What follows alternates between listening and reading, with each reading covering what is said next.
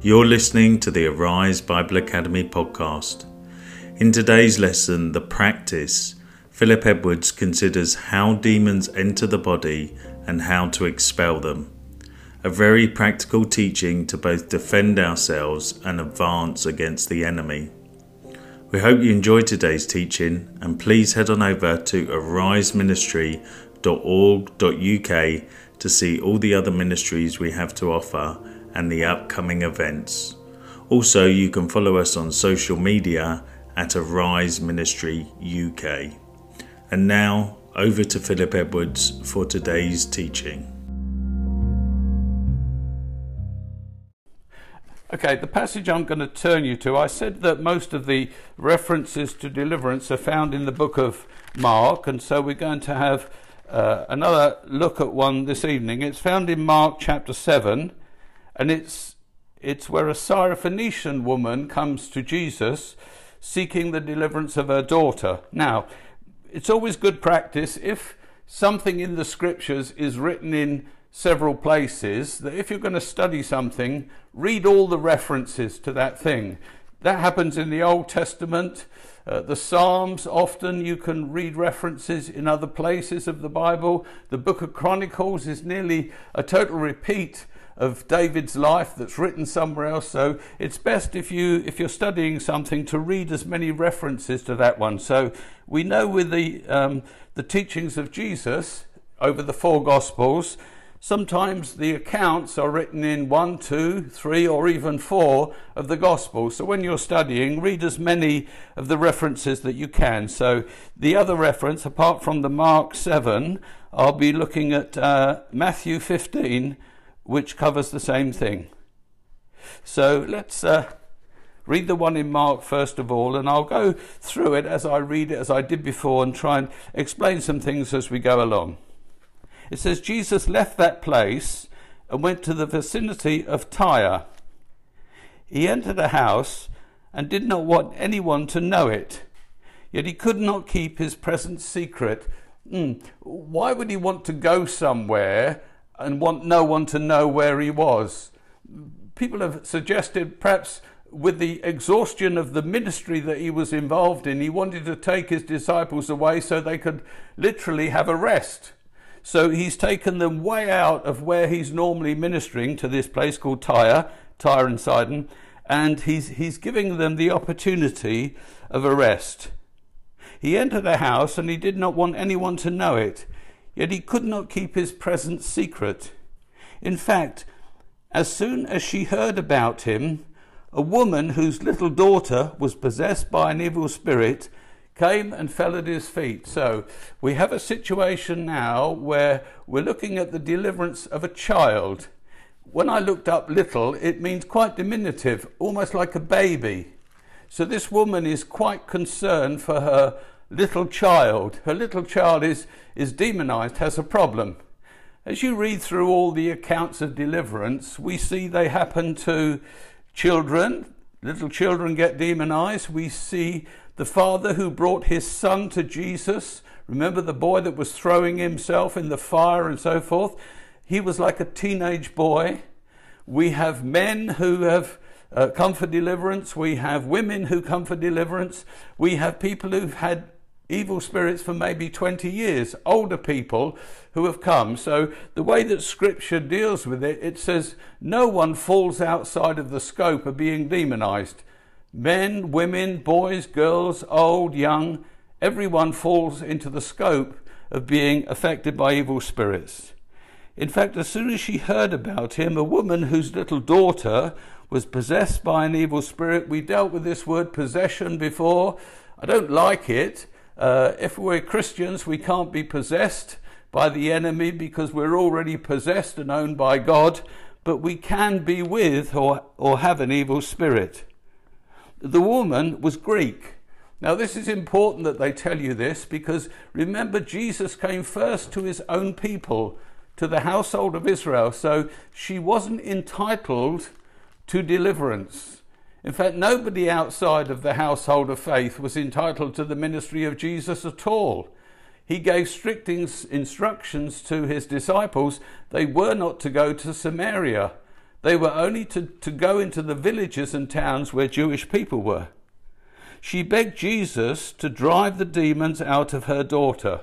Now, she had no problems in understanding or believing that her daughter was demonized. It wasn't a problem to her. She knew exactly what it is. Now, we're not told what her problem was, whether she was just thwart. She just couldn't rest. She couldn't settle. She was always screaming and she was exhausting her mother. We don't know what it was, but obviously her mother identified what it was. He then speaks to her, verse 27. He says, "Let the children eat all they want," he told her, "for it is not right to take the children's bread and to toss it to the dogs." It seems a bit of a harsh way to speak to this woman. Is he calling her a dog? Because he said, listen, I've come to the household of faith. I've come to feed and minister to the Jewish people, those in covenant with God. I haven't come to you. Now, she's a Greek woman. She's outside of the household of faith. And he says, is it right to give it to you, to give you deliverance? Then her response is, "Yes, Lord," she replied.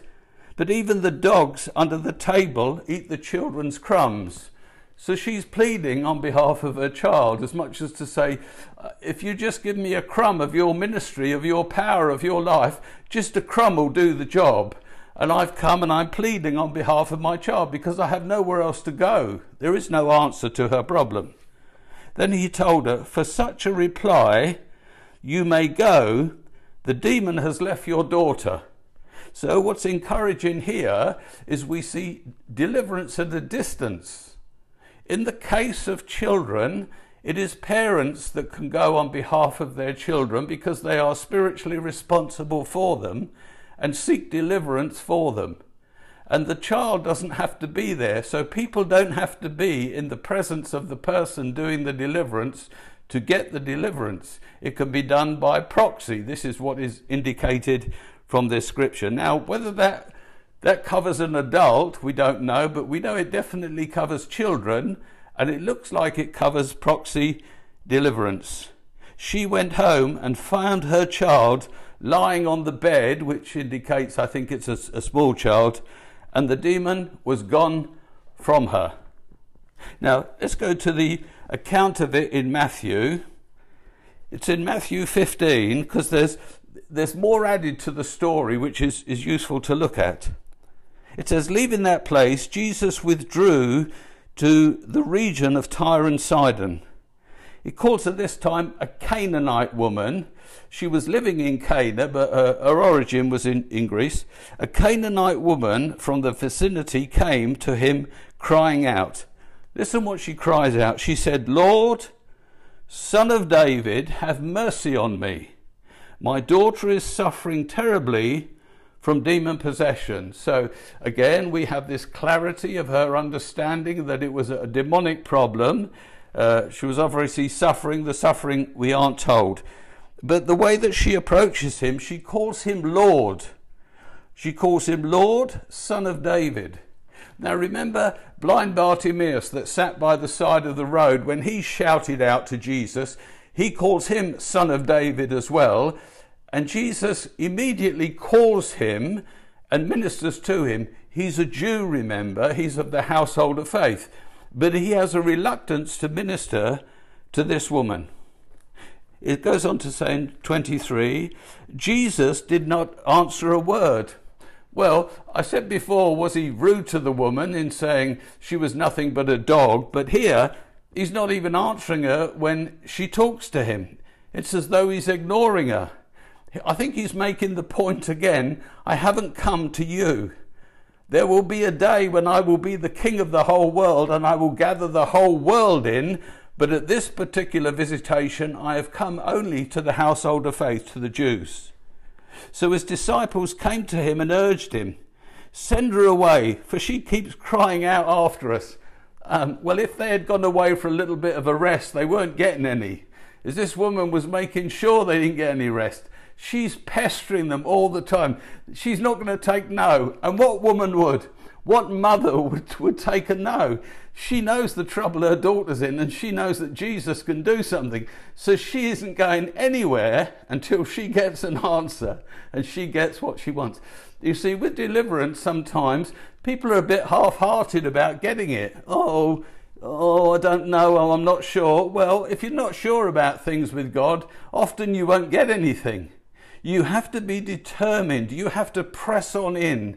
We know that expression, to press on into God. We've got to desire what he wants for us. So his disciples came to him and urged him, oh, send this woman away. She's getting on our nerves, putting it in the modern vernacular.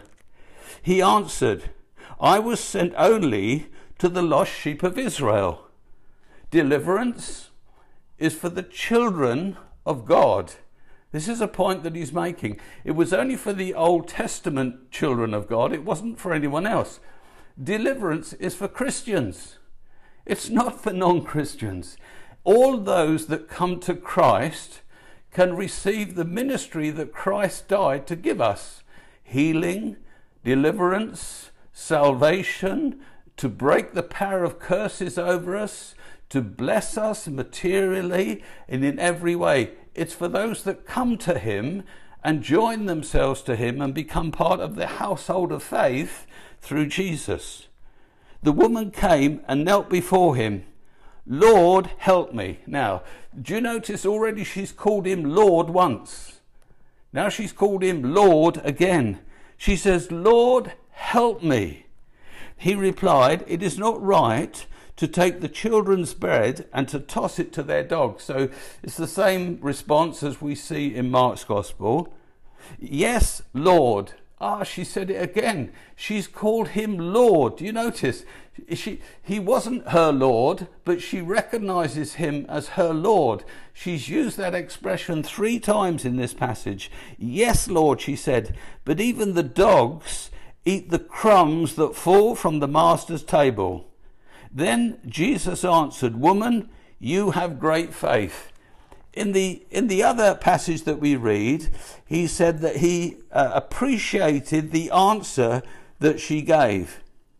He says this, then he told her, for such a reply, you may go, the demons have left. So what was the reply that was really what pleased Jesus? What reply was he referring to?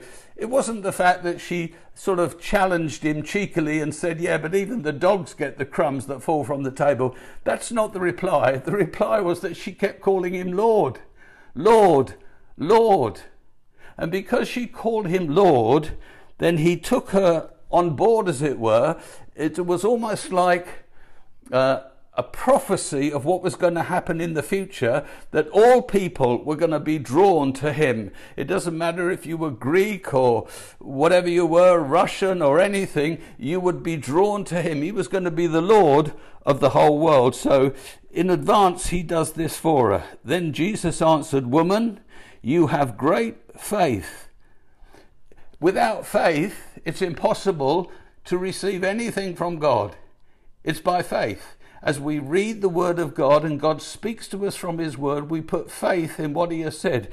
So this woman is exercising great faith. Jesus got himself into real hot trouble. Remember when he kept saying he'd never seen such greater faith? Twice he says this. The other times he talks about seeing great faith is when the Italian soldier, the officer, came to him and said, would you heal my servant for me? And he said, well, I'm coming to heal your servant. And he said, no, you don't have to come. Just say the word. Just say it. And because you've said it, my servant will be healed. And he says, I've never seen such great faith as your faith. And so he's seeing great faith here. Both of those people weren't entitled. Now, there's a difference between the soldier and this woman. The difference between the soldier and this woman is the soldier's servant was sick. This woman's daughter was demonized. You say, well, is there any difference? Oh, yes, there is. If Jesus was to heal the sick, then the sickness would not necessarily come back because it was a physical thing. so he could freely go and pray for anyone who was sick and minister healing to them. When it comes to the case of deliverance, unless Jesus Christ is your Lord, if a spirit is cast out of you and you haven't made Jesus Christ Lord, that spirit has every right to come back into you again, and it'll come back worse when it comes back again. But because she said, Lord, I make you my Lord, she was safe. Her daughter was safe because now she came under the canopy of the Lordship of Jesus Christ. Is that clear? I hope I've explained that clearly enough to you. So it's one thing to heal the sick, it's another thing to deliver people. This has come up in our question time. Should we pray for people that aren't Christians? Well, I probably wouldn't. If someone came to me who wasn't a Christian seeking deliverance, I would encourage them to receive Jesus Christ as their Lord and Saviour. If they said no, they weren't prepared to do that, well, I'll say there's a greater chance if I pray for you, the Spirit could leave you, but by tomorrow you could be worse than you are today if you haven't made Jesus Christ your Lord. So it is the children's bread. Deliverance is for the children. Then Jesus answered, Woman, you have great faith. Your request is granted. And her daughter was healed from that very hour. So the minute he said it, the evil spirit, the unclean spirit as it's called there, it left the daughter. Okay, that's my biblical passage I wanted to open up for you tonight. So we're going to go now into the teaching that I have. We're going to ask that big question tonight. How do demons enter? How do these personalities, these disembodied spirits, enter into our bodies? Evil spirits, I believe them to be spirits that once had bodies. They lived in bodies, but now they're disembodied, and they're seeking a body to re-enter, to manifest themselves. Jesus in his teaching gave us the analogy of our bodies being like a house. It says in Matthew 12:44-45, then it says, I will return, this is the spirit talking, evil spirit, I will return to the house I left. When it arrives, it finds the house unoccupied, swept clean and put in order. That means the spirit that was once in the house was driven out of the house. So there was no spiritual content, if we could put it that way. There was no spiritual in the house.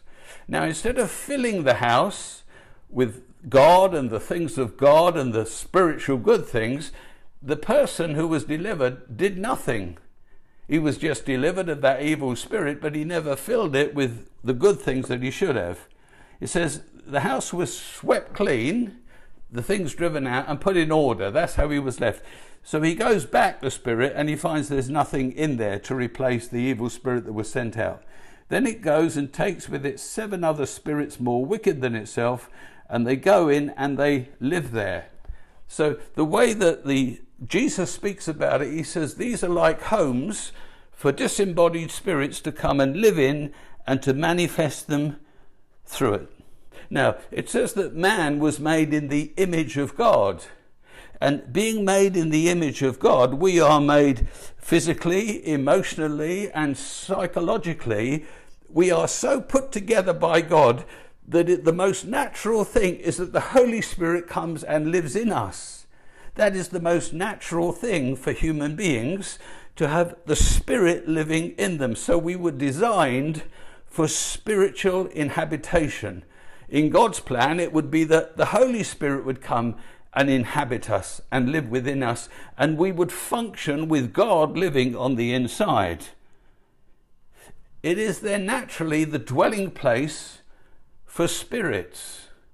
And the problem is that something's going to occupy the inside of us. It's either going to be God's Holy Spirit, or it's going to be an evil spirit that's going to come in and live and dominate our lives, because we're designed and made to be the homes of spirit.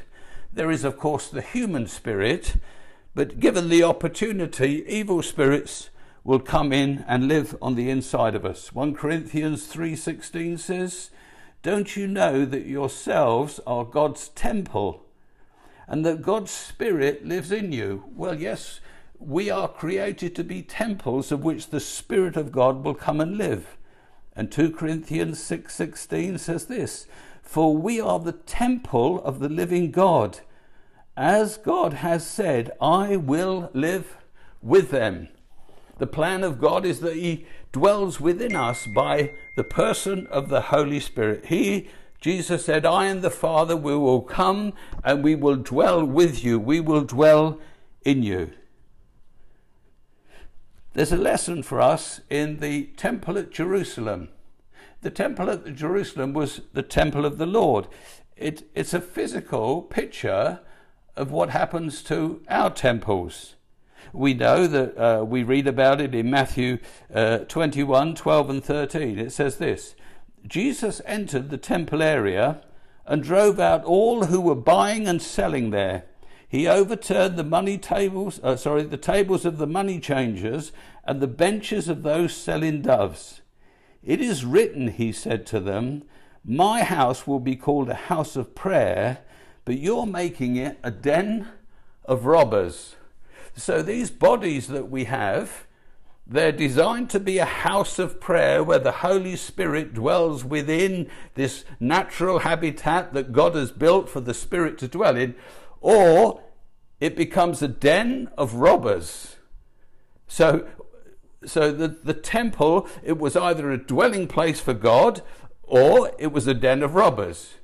People are either filled with the Spirit of God or other spirits find their way to get into us and to operate and dwell within us. Demons, they can't simply walk in and out of people. I want to say that it's not as like we're going around like blotting paper, sucking them up all the time. Please don't do that, because even natural man, he has a resistance to the things that are demonic. If you said to somebody, just an ordinary person that I'm going to a spiritual seance tonight, would you like to come with me? They'd probably say, "Oh no, I'm not going anywhere near that." Now, whether they knew anything about it or not, they would steer away from it. Or if you said, "Well, I'm going to buy a house that's haunted, it's full of evil things," they're going to say, "Listen, I ain't going to visit you if you buy that house," okay? So people have a natural resistance to things that comes from God. So it isn't natural to get involved with these things. We've got to ask the question then, if they just can't enter in and out, what is it that opens the door? If we're going to talk about our bodies being like a house, what is it that opens the door that allows them in? Primarily, it's sin. Sin opens the door for evil spirits to come in. In Genesis 4, 6 and 7, we have an illustration there of demons waiting outside the door. And in Revelation 3:20, we have a picture of Jesus, the Holy Spirit, waiting outside the door. Let me read these two to you. First, Genesis 4, 6 and 7. "Then the Lord said to Cain," this is Cain and Abel. Remember, Cain was jealous and angry towards his brother. And this is what happened after God had accepted Abel's offering but had rejected Cain's offering. He says, "Why are you angry, Cain? Why are you angry? Why is your face downcast? If you do what is right, will you not be accepted? But if you do not do what is right, sin is crouching at your door. It desires to have you, but you must master it." So the picture is the door of our heart. And if we allow sin, as Cain allowed the sin to fester within him, he said, "I'm warning you now, this thing called sin." Now, sin is not what we do. Sin is a person. It is crouching at the door, like a person crouching at the door. See the imagery here. It's crouching at the door. And I'm telling you, if you don't deal with this problem in your heart, that door will open and this thing will push its way in. He'll put his foot in the door, and before you can close the door on him, he'll be in there. So he says, I am warning you. You need to change your attitude, Cain. Change it or sin will get you.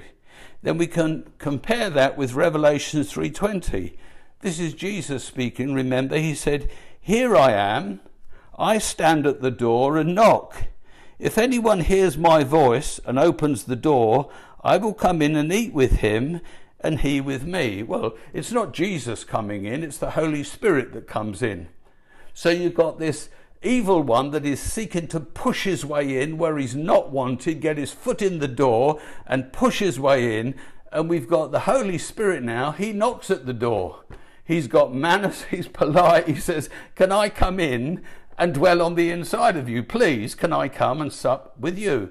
So he's the perfect gentleman who must be invited. The other one is a demonic evil personage who wants to push and break his way in. So Jesus always waits for an invitation. Sometimes we want Jesus to do things in our lives, but he won't unless we ask him to do it. Why? Because he's the perfect gentleman. In Proverbs 4:23, we read this. It says, "Guard your heart, for it is the wellspring of life."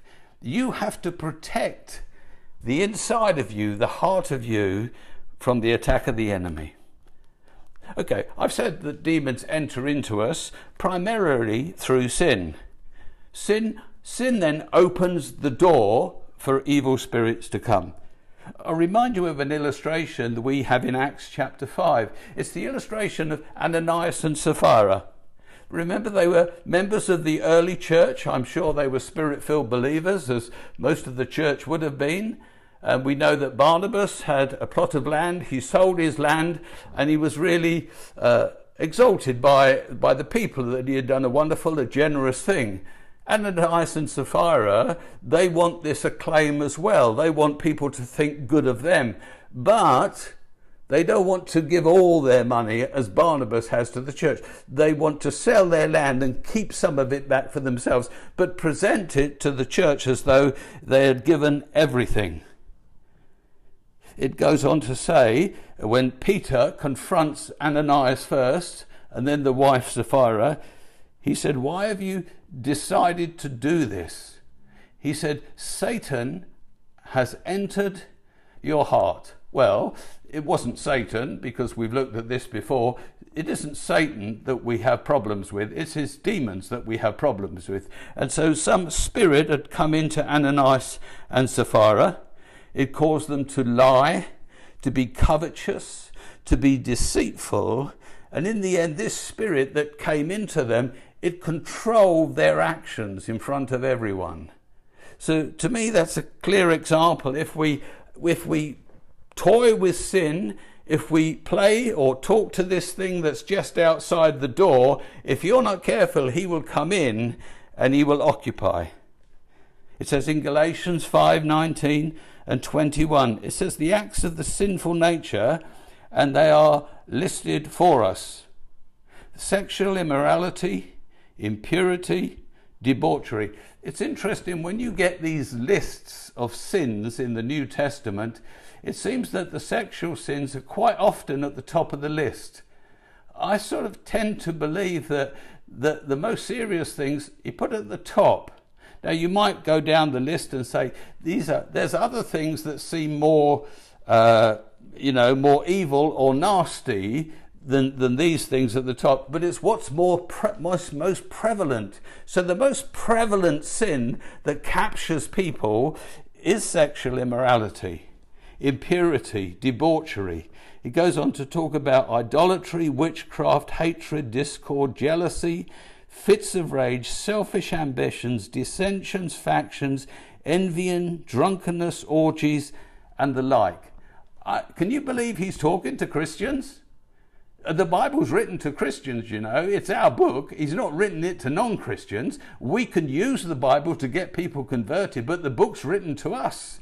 He's talking to Christians here. And what he's saying, these sins, you came into the church practicing these sins, and if you don't deal with them, these things will cause the door of your heart to open, and you will invite these things into you. So they're all called sins of the flesh.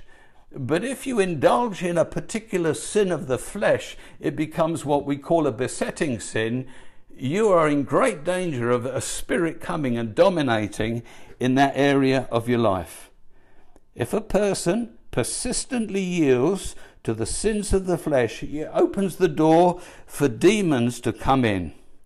We're to crucify the flesh. We're to say no to sin and refuse to gratifying these evil desires. Part of the ministry of deliverance is to teach people how to be free, how to crucify the flesh.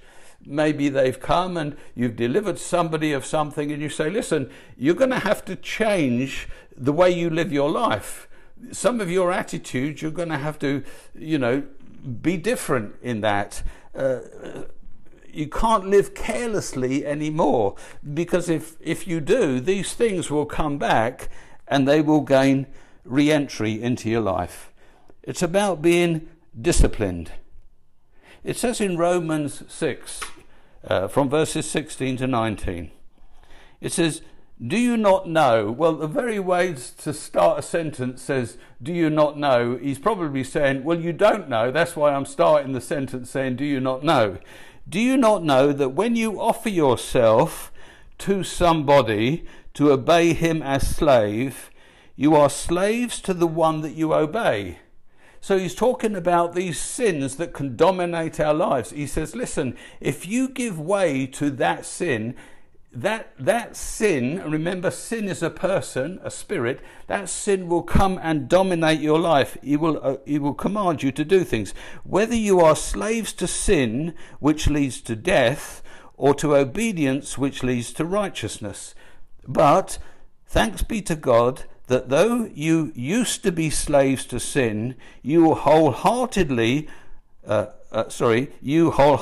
obeyed the form of teaching to which you are entrusted. So once you submitted yourself to sin, the person of sin, he dominated your life. You had to obey what he says.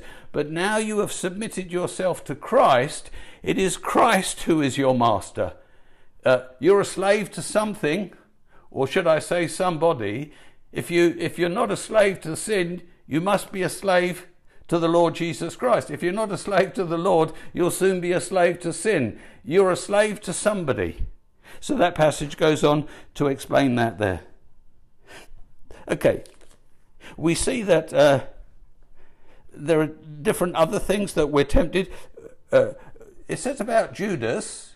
Judas was counted with the 12. That means he probably raised people from the dead. He did miracles. He healed. He delivered.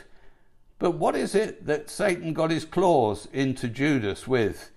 Was it covetousness? Was it money? Was it position? What was something? Somehow he got hold of Judas and twisted his whole way of thinking. To think that he walked with the 12, he was so close to Jesus, and somehow Satan was able to turn him and enter into him. It talks about the same thing, almost like Ananias and Sapphira. Satan entered into his heart, or a demon did. So we have to be careful with sin in our lives. Sometimes we're trapped into sin, we're enticed into sin, we're tempted into sin, but we don't have to sin. We have to back out from that as quickly as we can. If we indulge the sin, we become dominated and a slave to that sin. The second big area where evil spirits come in is that of circumstances of life. Adverse circumstances, they can reduce our natural resistance. When we're healthy and we're bright and we know what's going on, we can have this resistance. But if we're weakened physically, emotionally, or mentally, especially in times of crisis or danger, evil spirits can come in. So if you find yourself weakened by losing your temper, or weakened physically, or weakened emotionally in some way, it is as though something is knocking at the door, and it'll keep knocking until it finds a place of entry. we have to be very careful. I'm glad I started that passage saying about children needing deliverance. Children are often demonized when they're quite young. They're demonized in the home. It's the mothers and fathers' responsibility to watch over their children and to protect them spiritually. Unfortunately, a lot of homes, they haven't got Christian parents, so they don't understand about these things. Things like upsets in the home, anger in the home, violence between parents, the separation of parents, broken homes, being attacked or abused as a child, simply feeling that you're not loved or accepted or wanted. All of these things are exposing the children to spiritual attack in their lives. Now you go, this is diabolical that the God would allow this to happen to children. No, he doesn't allow it. Parents allow it. It's the parents who have the moral responsibility for the protection and the care of their children. Unless they afford them the protection, the enemy will come in. And of course, it's easier for the enemy to get into a child where he's easily influenced and has no particular resistance against it. Traumas in our lives can open the door to spirits coming in. As I said, times of physical weakness, danger, sickness, if we're deprived of food or sleep, all of these things where we become weak in ourselves, we're open to the demonic. Postnatal depression. What's that all about? Is it not that evil spirits come in after we've had babies, but maybe when we're physically weak or emotionally weak, that's when spirits that perhaps were already there take ascendancy in the woman's life because it's difficult for her to deal with that. And so drives her into a place of depression. Accidents can let spirits of death or fear of accidents in. I've met several people who've had car crashes or near-death experiences, and they're terrified, or drowning experiences where they won't even go near water. I've met several people who refuse to be baptized, and when you question them and inquire, it's usually because of the fear of water. Often something happened to them in their childhood. Some fear happened and took place, and a spirit came in at that time. Okay, maybe it's through things that we've exposed ourselves to, I don't know, nightmares, or we watch films that we shouldn't watch. People are funny, aren't they? They put themselves in front of a telly, they're terrified, they won't even look at the telly, and you say they stay there. They say, what's going on? They hide, and you're thinking, why are you exposing yourself to fear? What's wrong with you? And then, because they go to bed and all sorts of things, terrible things happen. I remember, I'm not too proud of this, but this was a long, long time ago now. Not that makes it any better because it was a long, long time ago. It was still not the right thing to do. But I went to see the film The Exorcist when it first came out. I think it was in the 70s, so I would have been in my 20s. And I went to the cinema. I didn't know quite what I was going to see. I was just going with someone. And then I noticed St. John's ambulance people were standing in the foyer. And I thought, this isn't normal for cinema, maybe a football match, but not a cinema. But what I realised by the end of the film, people were collapsing in the cinema, literally were collapsing and were in need of St. John's ambulance. So, I mean, if you saw the film, I think now it would be considered quite tame, because in the 70s, it was a terrible demonic thing that brought a lot of fear into people's lives. And I think I was studying at the time, and I was married. I went on a field course, and I left Daphne alone for 2 weeks after we'd just seen this film. So she was freaking out a bit by the time I got back. So eventually we got round to doing a bit of deliverance about The Exorcist. Okay, so I believe children should be particularly protected from traumas in their lives. They're extremely vulnerable. And if something happens, I would pray for the child immediately. If the child has a terrible fright or something, just pray for it. I remember we were in a car park, a multi-storey car park, and the kids got out the car. One was a baby, I'm not quite sure which now, but the kids, you know, they run around and they pushed against a car and it set off an alarm. And of course we were in a car park, and this sound of this alarm was so loud in this enclosed space. Of course the boys thought this was great fun, you know, having done this. But I had one of the children who was just a baby in my arms, and as I held this child, and of course this noise, I felt the child in my arms just go totally rigid, like a, you know, every spasm in him went. And I said, Daph, something happened to this child. And so in the car park, once it all went good, we just rebuked any possible spirit that came in at that time into the child. There you go. It's no big deal. I mean, just do it. Because what would have that child have grown up with some sort of, you know, debilitating thing in his life because of something simple that we could have done at the moment? So circumstances of life, accidents, things like that can open us up to the demonic. You might even be thinking in your own life, certain things that happened to you, accidents that happened, traumas that you went through, disturbing things at the time, and they're really strongly impressed in your mind. They might even come back now and give you nightmares. The third thing is wrong thinking. Philippians 4 and verse 8 says, "Finally, brothers, whatever is true, whatever is noble, whatever is right, whatever is pure, whatever is lovely, whatever is admirable, if anything is excellent or praiseworthy, think about such things." We have to protect our mind. The enemy comes to attack the mind, and so we have to think of the positives. If you allow yourselves to dwell always in the negative, always with rebellious thoughts, thoughts of resentment, or thoughts of fantasy or daydreaming or unclean thoughts, if you allow them all the time to be there, you will in fact become demonized by these thoughts. They will find a dwelling place inside your psyche. And so we have to think on the positive things. God's designed us so we can't think about two things at the same time. Have you noticed that? Oh, you think you're so clever, you ladies, because you can multitask. But listen, it's very tricky to think about doing two things at the same time. I don't think we can do it. God's designed us. So if you have a bad thought coming, you just stop it and put a good one there. Sometimes, you know, someone can wind you up. And so you imagine all the things you're going to do to that person and give them the chance. Stop yourself doing that. Just start blessing that person. Just start praying for that person. We have to fill our head with the good stuff. Thinking is important. It says in Ephesians 4:26, "In your anger, do not sin.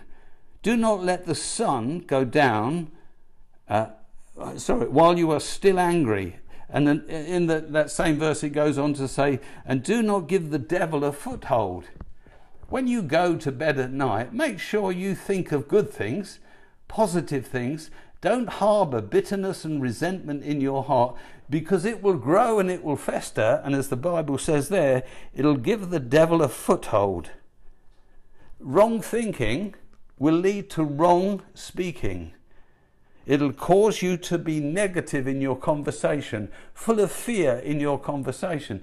Sometimes I just listen to people and I can hear fear just pouring out of their mouths, or they're just negative all the time about things. Well, out of the heart, the mouth speaks. It's an overflow of the heart. It's a real giveaway. So we need to think right and we need to speak right, or we're opening the door. False religions is another way in which evil spirits can come to us. Idol worship is demon worship. If you bow the knee to a statue or to some sort of deity, you can open yourself up to the demonic.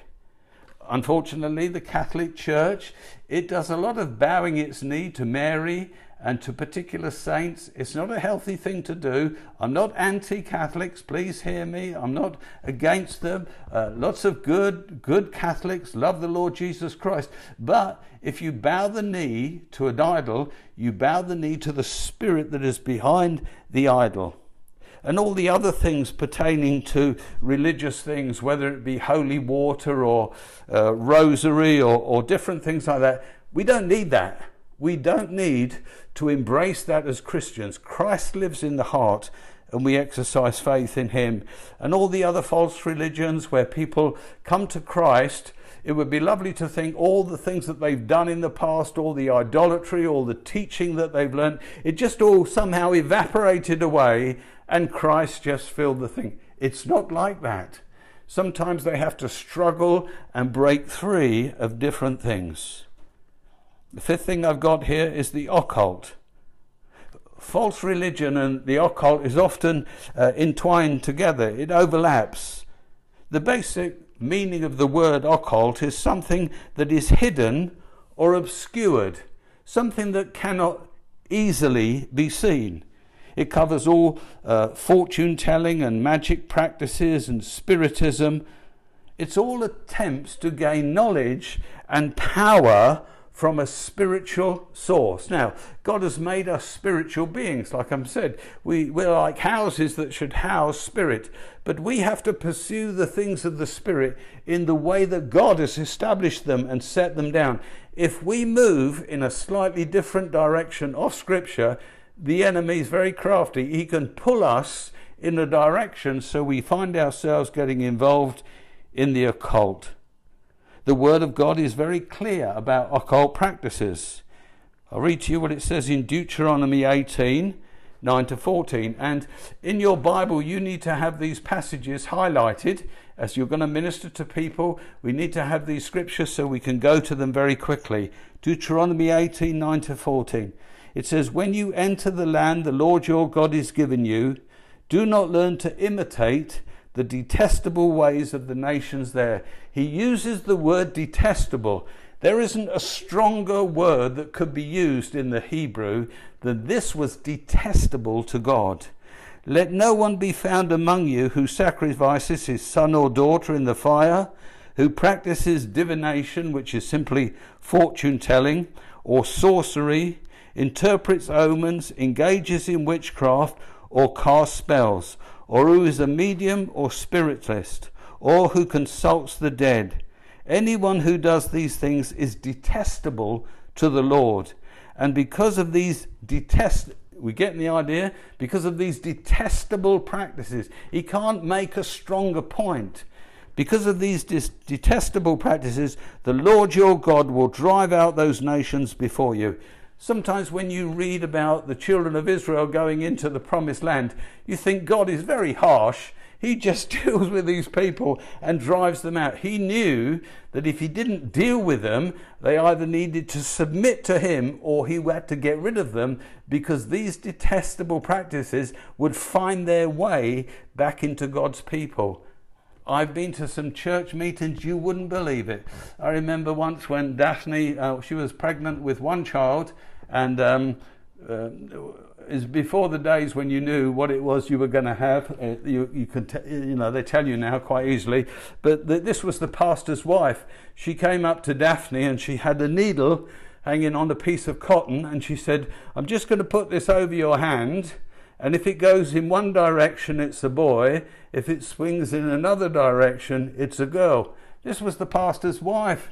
It was occult. I mean, it was wicked stuff. And you say, "Oh, it's nothing, Phil. It's just what do you think the devil's going to appear like? With pitchfork and horns?" No, he comes with small things to break into our lives. And there's been other stuff. I remember once they dealt with the communion bread, and we had taken all the bread we wanted, and I was going to tip the bread into the bin because we didn't need this communion bread anymore. The woman said, "You can't do that. It'll bring a curse on you. It'll be bad luck." And I thought, what are you talking about?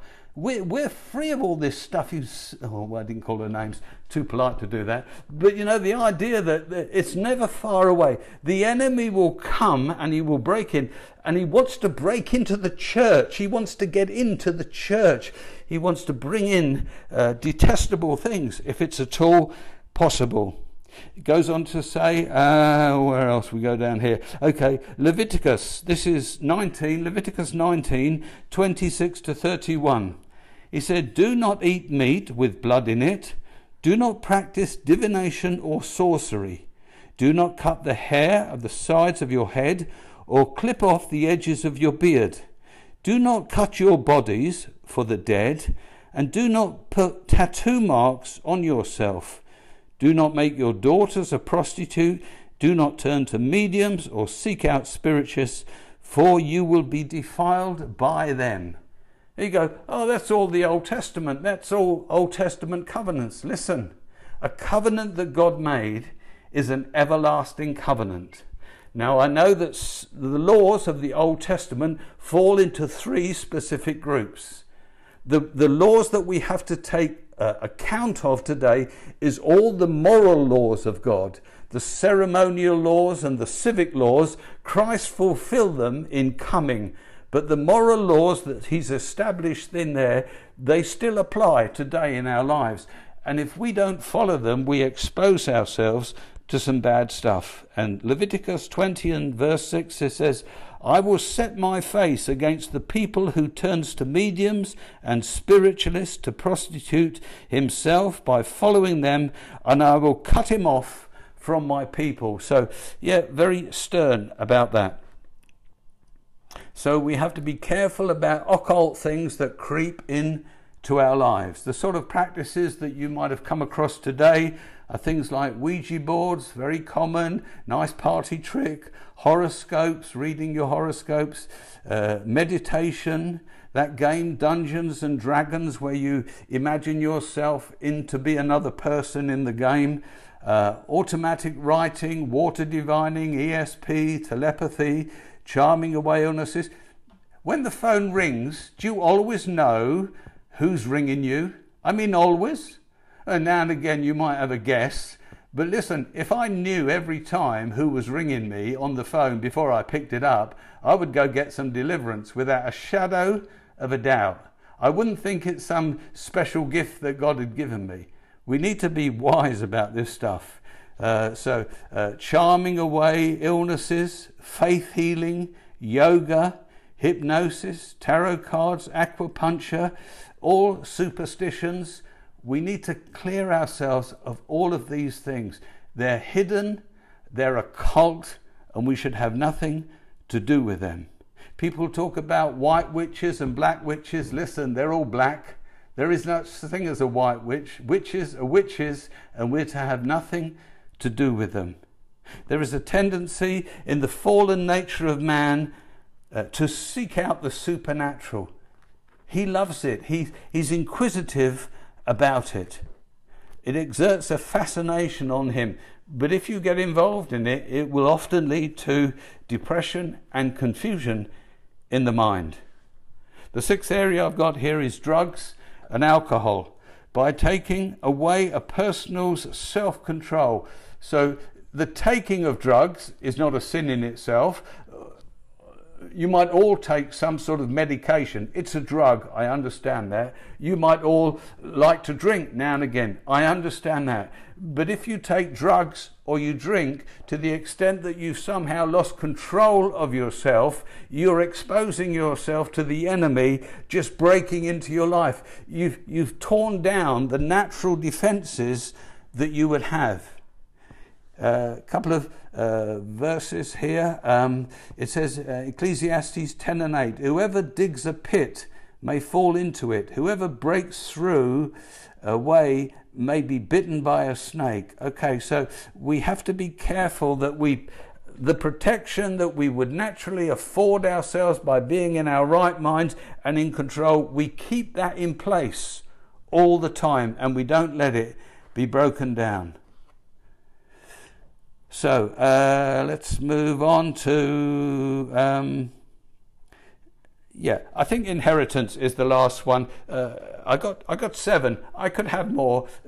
7's a good number, isn't it? A good perfect number. I'm not saying there aren't others, but we'll finish on this one here tonight. Inheritance. Spirits can be passed down from one generation to another generation. It's a curse that comes through. Now, it says in Exodus 20, and 4 and 5, let me find this one. It says, however, if you do not obey the Lord your God and you do not carefully follow all his commands and decrees I am giving you today, all these curses will come upon you and they will overtake you. And in Jeremiah 31:29, in those days people will no longer say, the fathers have eaten sour grapes and the children's teeth are set on edge. The sins of our fathers visit down to 3 and 4 generations, it says. And he says here about the children's teeth being put on edge when the fathers eat. It is the children suffer because what the father has done. But he said a day is coming when the children won't suffer for what the father's done, because Jesus would come and become a curse for us. So he would break the power of the curses. Galatians 3:13 and 14. Christ redeemed us from the curse of the law by becoming a curse for us. For it is written, cursed is everyone who is hung on a tree. When Christ was crucified, he became a curse for us. So the curses that would naturally come down the family to us, we have been set free of those curses by Christ going to the cross. Now, obviously, we have to accept Christ as our Saviour, but even then, to be free of the curse, we have to appropriate the deliverance to our lives. You have to appropriate healing. You have to appropriate deliverance to your life. It doesn't come automatically in your life. You have to claim it from the Lord. He redeemed us in order that the blessings given to Abraham might come to the Gentiles through Christ Jesus, so by faith we might receive the promise of the Spirit.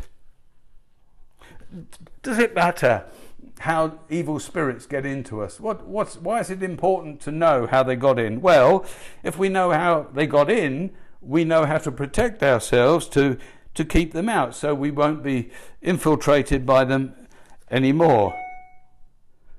Often when you're praying for somebody, maybe the person doesn't know about these things in their lives, traumas in their childhood or things that their parents done. Well, as we minister and we open ourselves open to the Holy Spirit, he can show us what the root cause of the spirits that have come in are.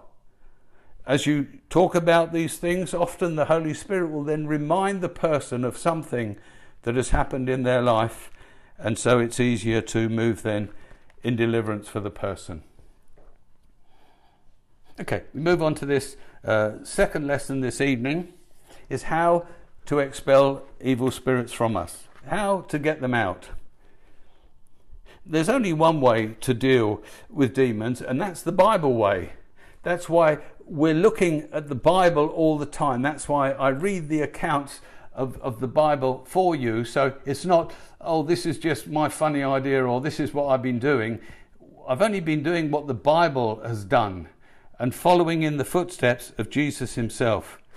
The only victory that we can possibly have against the demonic is Jesus Christ himself. When he went to the cross, he disarmed principalities and powers, and he made it possible for us now to have victory in our lives over all this demonic stuff. Let's look now at the person who is needing deliverance. I want you to imagine that someone has come to you and they're inquiring of you how to get free of certain things. The person coming for the deliverance must first have confidence in the Lord Jesus Christ. That Christ is the one who has set the person free. It's not you, it's not me. Remember the man who brought his boy to Jesus. Jesus wasn't there, and he says, I took my boy to your disciples, but they couldn't help him. Listen, they could never help him. It's only God who can set us free.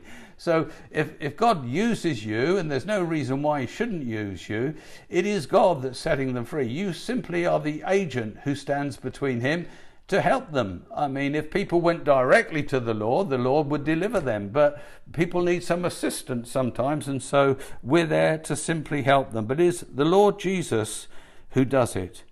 They need to have faith in him. Faith in the Lord Jesus can only come through the Scriptures. It comes no other way. As we read the Scriptures, as we're drenched in the Scriptures, soaked in the Scriptures, so our faith grows. If you feel you don't have much faith, well, we know where the answer is. It's in the Word of God. As you read the Word of God, absorb the Word of God, faith grows automatically. We're to encourage all to believe what Jesus Christ can do. Some people have got a problem, and it's so deep-rooted and they've had it for so long, they'll come to you thinking they'll never get free. It's impossible. They've lived with this thing for so long. Don't tell them that it's difficult and impossible. Encourage them with Jesus. All things are possible. Jesus dealt with demons all the time. So don't try and add to their fears that this is difficult and they're never going to get free. The demons will have already told them that. So we're building their confidence in Jesus setting them free. I can't find one account in the scriptures where he failed, either to heal the sick or cast out demons. They don't exist. They're not there. He never did that. Secondly, they must have confidence in you. So it's important what you say and how you present yourself to people. If you present yourself as a quivering, shivering wreck, sorry using that expression, they're not going to have a lot of confidence that you're going to be helping them at all. So you have to conduct yourself in a way that people will have confidence in what it is that you're saying. Evil spirits know if you have faith. They somehow know in the spiritual realm whether we have faith. We looked at the 7 sons of Sceva a week or two ago, where these Jewish brothers, they were trying to exorcise a spirit out of a man, and because they didn't really have faith in the Lord Jesus Christ, they were really unsuccessful in the whole business. So we need to conduct ourselves in such a way that people accept our ministry and they start to put confidence in us. So it's important how we present ourselves and we present the truth to them. Their cooperation is vital. Sometimes people have come to me and I'm thinking, I'm not going to help this person at all. I can't, because they don't accept me. They don't accept that I could minister to them. And so normally I won't even bother praying. Sometimes I feel a bit pressurized, and so I do, but all the time I think we're not going to get anywhere here because their attitude is wrong. The person coming for deliverance must be honest. They must be honest to God, honest with themselves, and be honest with the person that they're ministering to. See, demons thrive in the darkness. What you keep in the dark, or what they keep hidden and secret, they'll never get delivered from. They have to come open and honest. It's either pride or fear that'll cause them not to open up and tell the truth. So sometimes we have to build confidence with people. So you might have to meet them 2 or 3 times, and slowly but surely, as they build confidence in you, they start to say more. They start to open up their lives. Remember, Jesus often said to people, "What do you want me to do for you?" I used to think that's a very strange question when it was really obvious if someone was standing in front of him blind. But he would say, "Come on now, open up. What do you want me to do? Let's speak about this whole situation." Many fear disgrace, or people not thinking good of them if they actually expose their lives. Often this is in a sexual area or something they are now, as Christians, they are ashamed of, because they need to be able to express these things, not in great detail. That's not necessary. We're not inquiring into all the details of their life. But they be able to expose things and bring them out, to bring it into the light, so in honesty they can be dealt with. It says in Psalm 32 and 5, it says this: "Then I acknowledged my sin." This is David speaking. "Then I acknowledged my sin to you, and you did not cover up my iniquities. I said, I will confess my transgression to the Lord, and you forgave the guilt of my sin." By bringing our sin out into the open, that is a sure way in that God will deal with it. What we keep hidden and secret, it won't. And again, he says this, David, in Psalm 139, He says, search me, O God, and know my heart. Test me and know my anxious thoughts. See if there is any offensive way in me, and lead me in the way everlasting. And in Proverbs 28:13 it says, he who conceals his sin does not prosper, but whoever confesses and renounces them, he finds mercy. So in the quietness of two people ministering to someone, just to be open, just to bring it all out, is one of the requirements of getting deliverance. The next thing is humility. We have to recognize our dependence upon the Lord. This is both the person receiving ministry and the one doing the ministry. James 4:6-7 says this. It says, God opposes the proud, but he gives grace to the humble. As soon as you think you're somebody, or you think you're important, or you think you're so good at the ministry you do, be careful, because God in his mercy will draw the rug out from under your feet, because he doesn't want you to operate in a way where you receive the glory when all the time you need to walk in humility. Repentance is another thing. It's nearly always sin that opened the door to demons. So repentance is a question of being determined to walk in the other direction. Something that you've been doing that you say, I'm not going to do that anymore. Repentance has nothing to do with saying sorry. Repentance doesn't even have anything to do with forgiveness. Repentance is about having a change of mind. A change of mind. Without a change of mind, God can't help you. So if you've been doing something that you shouldn't be doing, you need to repent. That means you need to stop doing it. There's this illustration, I think I might have used it before, but bear with me, it's worth repeating. It's about the man who takes his wages at the end of the week. He goes to the pub and he drinks it all. So once he's drunk it all, he goes home and his wife is standing there, and because she's not too happy with this, and they get into a bit of a row, and he beats the poor woman up. He goes to bed and he sleeps it off. He wakes up in the morning and seeing what a terrible thing that he's done. Oh, he says, I'm so sorry. Please forgive me. I'll never do it again. Only next Friday to do the same thing, and the next Friday to do the same thing, getting up every morning saying he's really sorry. Please forgive me. I'll never do it again.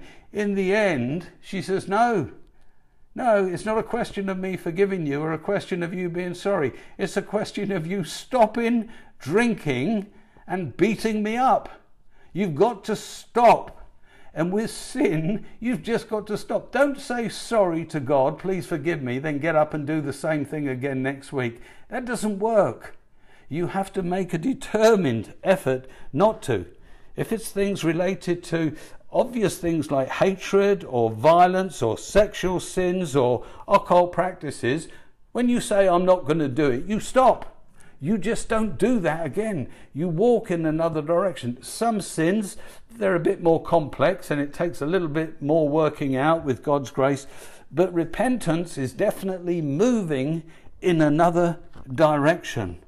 It's an act of the will. It's not an emotion. It is an act of the will to be different. And that's what God's interested in. A change of mind, a walk in the new direction.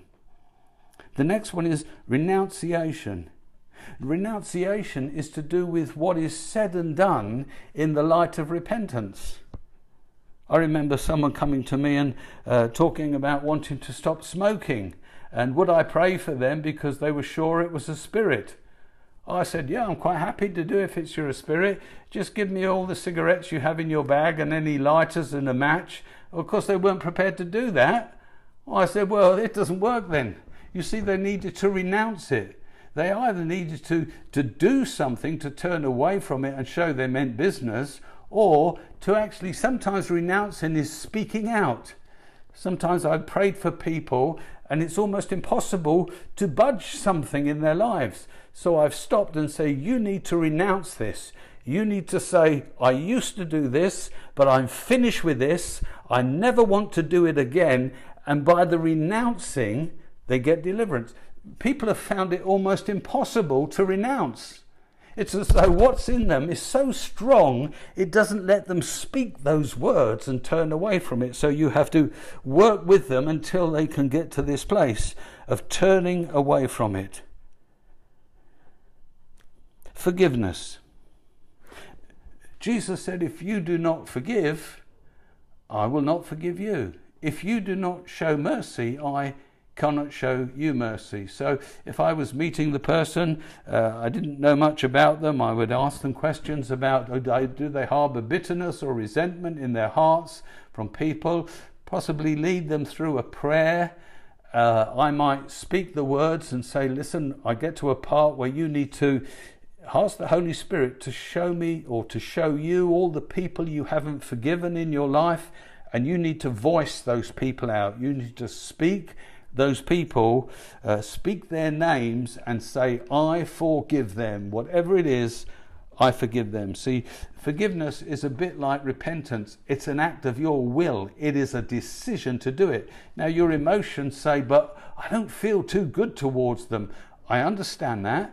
Well, the feelings will follow. If you keep confessing your forgiveness and walking in forgiveness, your feelings will soon catch up. And prayer. You might want to start the session before you start to pray, encouraging the person to pray. You don't have to do these things all the time. Well, I would probably always do forgiveness, but I don't always ask the people to pray unless I feel the Holy Spirit might impress it upon me to encourage them to pray. Those ministering now, deliverance. We need to recognize that in Christ we have authority. We don't have power, we have authority. I often give the illustration of a policeman who stands in the traffic and puts his hands up to stop a great big juggernaut lorry coming towards him. The policeman hasn't got any power, I'll tell you that. The juggernaut lorry's got all the power, and if he doesn't care, the juggernaut lorry driver, he'll just roll the poor policeman dead. But the policeman's got authority. That means his uniform, what he wears, has the authority of the British government, the Queen, every other policeman, every other judge in the land is giving him the authority to stop that lorry. So the lorry driver knows, I've got to stop or I'm in trouble. We have not got power against the devil. The devil could roll over you all the time, but what you have is authority. So when you put your hand up, the devil has to stop. You need to know the authority that you have in Christ. Okay. It says in Mark 16 and 17, and these signs will accompany those who believe. In my name, with my authority, they will drive out evil spirits. When we do deliverance, we pray to God. We might close our eyes or not close our eyes. It doesn't really matter. God doesn't worry about that. We pray to God and we ask God for the outpouring of the anointing of His Spirit. But when we do the deliverance, our eyes are wide open. Would you go into a fight with your eyes closed? No, I don't think so. Wide open, see the enemy, see what he's doing, and come against him with authority and with the word of God. We speak directly to the demons. We're not speaking to the person, we speak to the demons.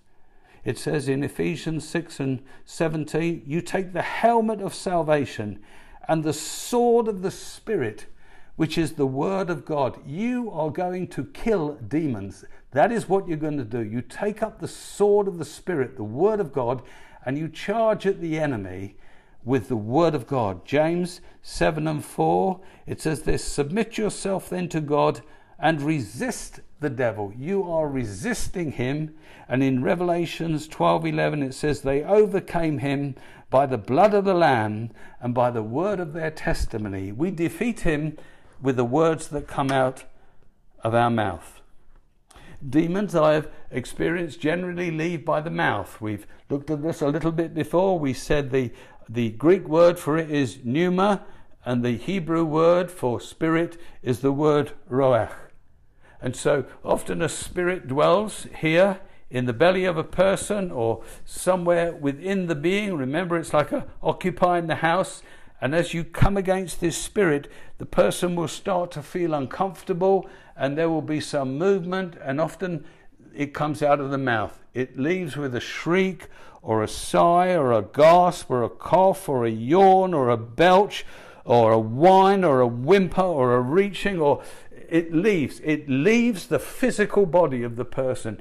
And I tell you, it's great when you think you're in a battle and you're setting someone free of something, and you drive this thing out of them, and you know they will become completely different as a result of this. It's absolutely fantastic. Sometimes the manifestations aren't forthcoming. Sometimes they feel it and it's there all the time, but they can't seem to get free. I would say to the person, you just need to breathe away in confidence and faith, and just get them to breathe out. It's interesting, Jesus said, when we receive the Spirit, he says, if you'll come to me and you're thirsty, he says, drink. In a funny sort of way, it's like we drink in the Holy Spirit and we out the bad ones. I remember talking to somebody and he was testifying to another man who he was working with. This was at Heathrow Airport. He was an Asian man, and he was talking to him about the things of God, to testify to him. And as he was speaking, this Indian man, as he walked by the side of him, who wasn't a Christian, he kept doing this. And he says, why are you doing that? He says, I have to be careful because the spirit that you're speaking about might come into me. So what I'm doing, I'm making sure that your spirit doesn't come into me. Isn't that interesting? What an interesting illustration. See, it's an expelling of something that actually dwells in the belly of a person. So don't be afraid to encourage people if they're having some difficulty, just to breathe away, confidently breathe it out in faith. When you're doing deliverance, always keep your eyes open, always looking for the reactions in the person's face or in the person's body, where they put on a very arrogant stance as you're praying for them, or whether they're wanting to hit you. I remember several cases where somebody had his eyes were closed, and I was coming against this aggressive spirit that he had, and he took back his fist, and I thought, blimey heck, I'm going to catch it here. And I didn't move. I just sat there and I rebuked this thing, and he threw his fist at me, and it came within about half an inch of my face, but it stopped. It just stopped there. And I thought, that's amazing, because this person's got his eyes closed. He couldn't know where my face was. He was definitely aiming for it. Well, he wasn't, the demons were. But he couldn't touch me. And this happened on several occasions where people tried to lurch at me and do it. Now, I don't want to give too many of these stories, because you'll say, Philip, I'm never going to do this. In a month of Sundays, we're out of here now. We've had enough. Not coming back next week. No. They're the exceptions. Generally, people sit and they simply feel uncomfortable, and they simply breathe the thing away, and they're free. They're free. And so we need to, if you feel God's calling you and energizing you into this, well, you need to get going. When we first start with this whole thing, it is weird. It is weird just talking to something that you can't see. You're not even sure that it's there, but you just start going. And like all things, once we get used to something, we can do anything, can't we? If you pray for people while others are skeptical, sometimes nothing happens. I've sometimes known people who are in real opposition to the whole ministry of deliverance, and I'm casting a spirit out of someone, and it's like so obvious, and they're Christians, and then I think, I wish so and so was here so they could see this, but God doesn't allow that to happen. He doesn't give them the privilege of seeing something they're not going to believe in. See, if you don't believe, he won't show you. You have to come wanting to see, wanting to believe. Isn't it funny, that passage in Mark? Remember when he raises Jairus' daughter from the dead? It says this: he went in and he said to them, "Why all this commotion and wailing? The girl's not dead, but asleep." But they laughed at him. After he put them all out, he took the child's father and mother and the disciples who were with him and went in where the child was. He took her by the hand and said to her, "Talitha cum," which means, "Little girl, I say to you, get up." Immediately the girl stood up and walked around. See, those that were mocking and laughing, he said, "You get out the room.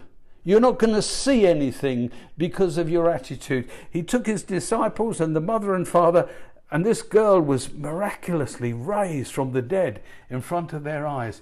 We need to be open to what God wants to do with us, how he wants to minister through us, and say, "Yes, Lord, I'm up for this. I'm up for this."